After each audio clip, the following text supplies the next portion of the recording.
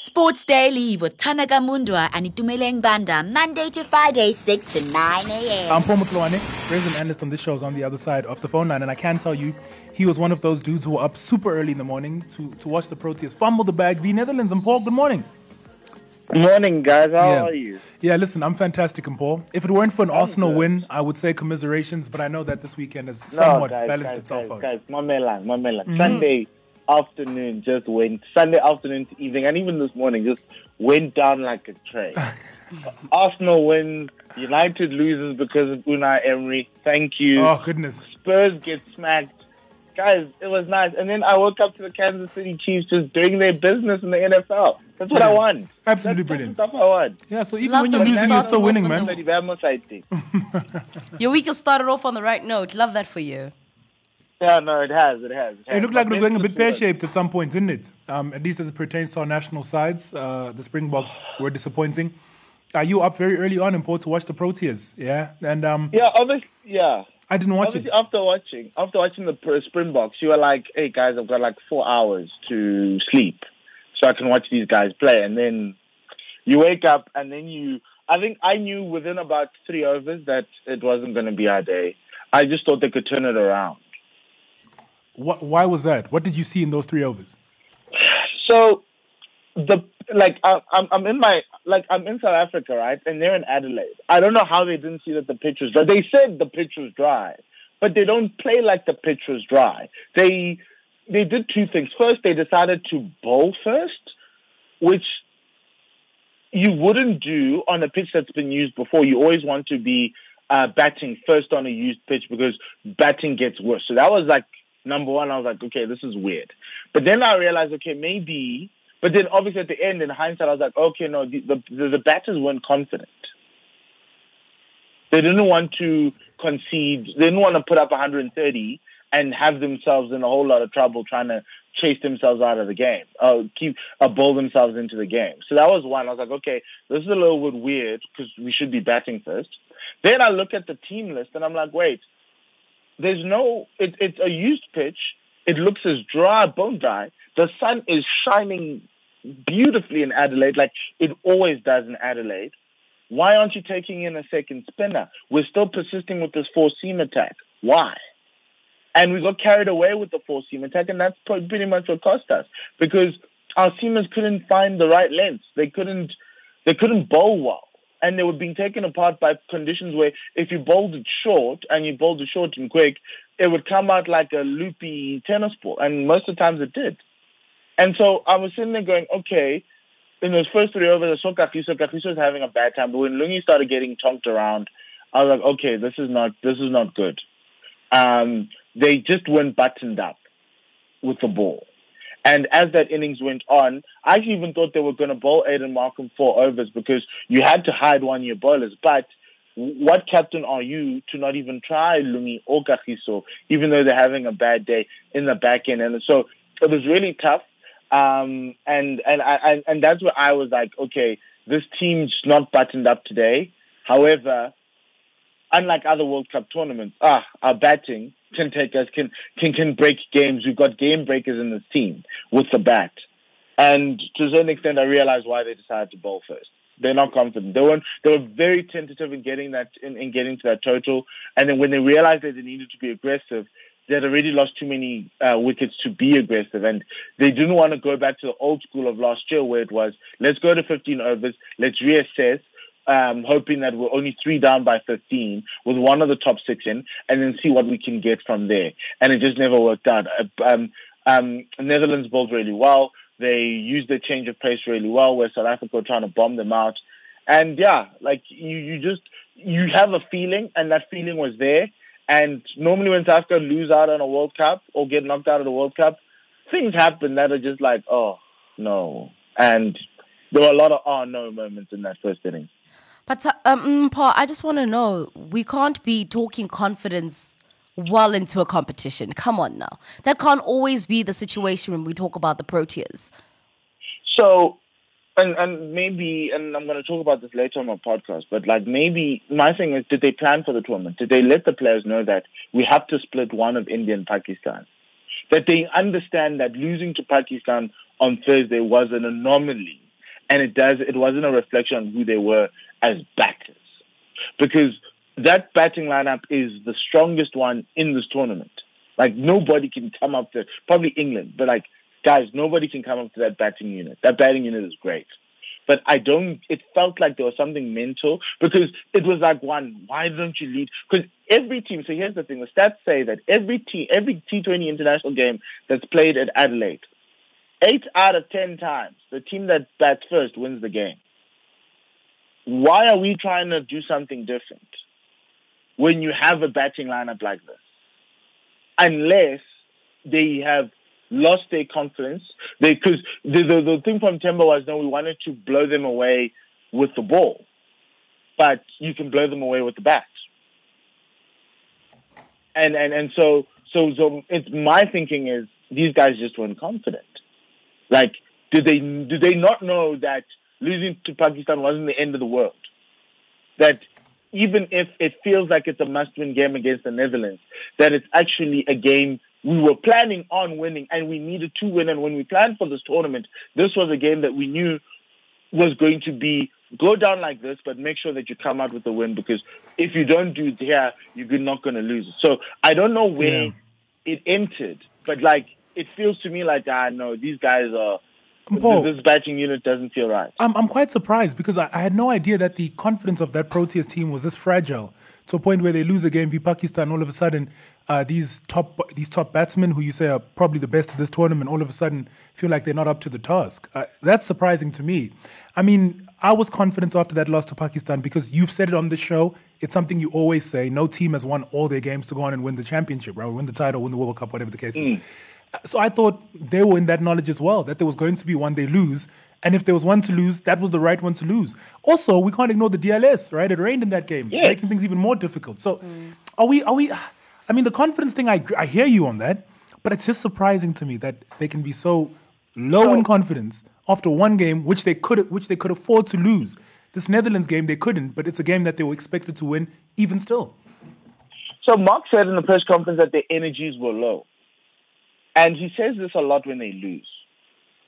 And it's a problematic thing for me, because in a spot, after you lose to Pakistan, or any team that loses a game before, you come out guns blazing the next game. You come out, energy's high, you try your best. Even if you're up against it, you come up with that energy. And so for me, my question was, it goes down to the coaching and the planning. Because sure, as a coach, you need to get your players up for any game. It's easier for the bigger games. It's harder for for games like the Netherlands. But this game became quite important. So it was really worrying. It's always been worrying for me that Mark always comes out with that excuse, because that means he's not doing his job. And I've always said it when it comes to these tournaments, even last year, they didn't plan well. Because against Australia in the first game, how can you come to a press conference and tell me you did not know what target you needed to set? Insane. In the first game of the World Cup, you've watched games being played at this venue, and you come and say, oh no, we just didn't know. It's insane. So to me, it seems to me like it's a lack of preparation from management side to get them up for this game, to G them up, to give them the strategies. It kind of was like, guys, take a couple of days off. You'll come back on Saturday. Go out, come back on Saturday night. We're playing on Sunday. Here's the team for Saturday, for Sunday, and we've announced the team on Friday morning. And you guys can go with your families and come back and play. It felt like there wasn't a team strategy meeting the night before, because the way they were bowling, it felt like it wasn't. Even though the way the toss decision, we were like, did you guys discuss this? And how did you end up here? Because even against Pakistan, the problem with Pakistan is that we lost the toss. Had we won the toss, we won the game. Because in Australia, you bat first. Unless if you're in Perth, but that's another story. Yeah, all right. India lost to South Africa. Guess what they did after they lost South Africa? They bounced back and they won. Teams lose at World Cups. It's not surprising. It's the decision-making for me from the leadership group. To your point, Mpo, again, I didn't watch the game. I saw the result and thought, oh, okay, that's that then. We'll leave it there. But the leadership group really has to be held accountable here in terms of the decision-making at the toss, right? And remember when we had conversations about former captain, out now. Well, his name has left me. I'm thinking Faf. Yes, thank you. When we had conversations about Faf, and how we crucified him on this show for his decision making, particularly at the toss, right? And the fact that he wasn't making the right decisions, and that was one of the things that ultimately, I think, maybe led to, whatever happened at the end. But even still, it's strange to me. Let's just lastly talk about Zimbabwe, Mpho. Obviously, a side that you love, I love, obviously. Just your thoughts. How will they feel leaving this World Cup? At some point, you and I had a conversation after they won that game v Pakistan that, maybe Zimbabwe could creep in here. Obviously, it wasn't the case. But what do you think the feeling in the camp will be after this World Cup? I was having dinner on Friday night with the Zimbabwe Women's International. And it was so great and she was at the Women's World Cup qualifiers in Abu Dhabi where they just missed out on qualification for the World Cup. And there's a feeling of pride around Zimbabwean cricket, men's and women's. There's a feeling of accomplishment with the men's side, that they managed to get one of their senior sides into a World Cup. A massive win against Pakistan, which will never be forgotten for a long time. But it's kind of brought them back in to say that, hey, we don't have that many resources, but with the little resources we have, we can still cause upsets and we can still be at the top table of world cricket. And it's a couple of changes. They changed the men's coach, they changed the women's coach, and Houghton's been really good. Dave Houghton's been really, really great for them. And they just need to build on this. It's a situation of, yes, we've been here, we've been at the big dance, let's try to get to the other big dance next year, which is the 2023 World Cup, which is possible. Because you've got qualifiers, and Zimbabwe will be in those qualifiers against the self-same teams that they played in the qualifiers against. The Netherlands, the Ireland, and everybody else, and possibly even the West Indies whose cricket has taken a massive step back. And for me, that's the thing. Now it's trying to get Zimbabwe playing more cricket around the world, going on more tours, getting into the Super League situation, getting into the World Test Championship, because they are a former full member. And it's moving from there. It's been a great journey for them. And I don't think they thought come in September that they would be in the Super 12s. So that's a massive achievement on its own. Because they haven't been playing regular cricket like their other associate peers.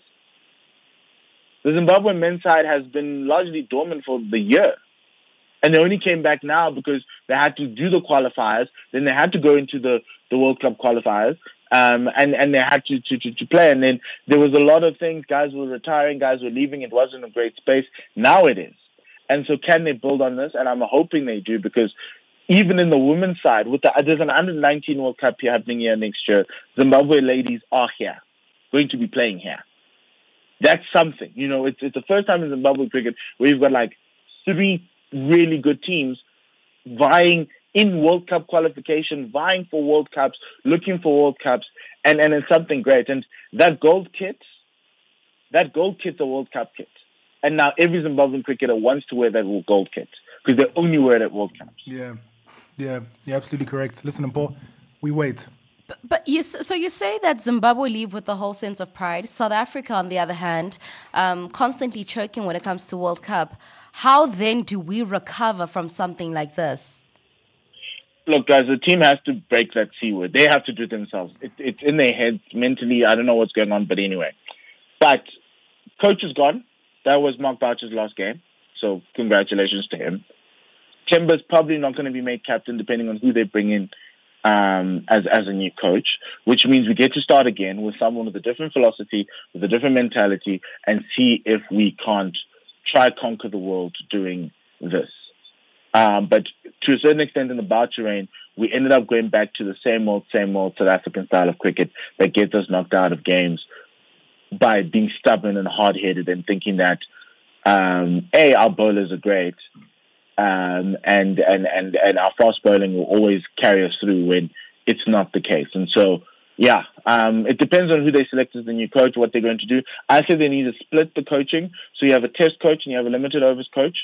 Different styles. Get Enoch's got some great ideas about how to play T20 cricket. I think he's what he was before he moved on and went to the Proteas. He was one of the best limited overs coaches. If you watch how the Lions turned their season around in limited overs cricket last year, they were horrible in T20, but they won the ODI Cup. And that was when the time they brought Enoch Nkwe into that dressing room as a consultant to Andile Gwavu.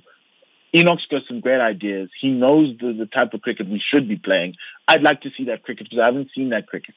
I'd like to see the Proteas playing that cricket. Because I've only seen it at the Jersey Stars, and it was successful. Yeah. I'd like to see it at a national level. Yeah, I suppose there's a longer conversation to be had here about Mark Boucher and what history will say about his time as the coach of the Proteas and Paul, but we'll possibly squeeze that in at a later stage. Thank you so much. We wait for your podcast a little bit later on today. I'm quite excited to hear your thoughts across this World Cup and a whole host of issues, and Paul. Sports Daily, every Monday to Friday, 6 to 9 a.m.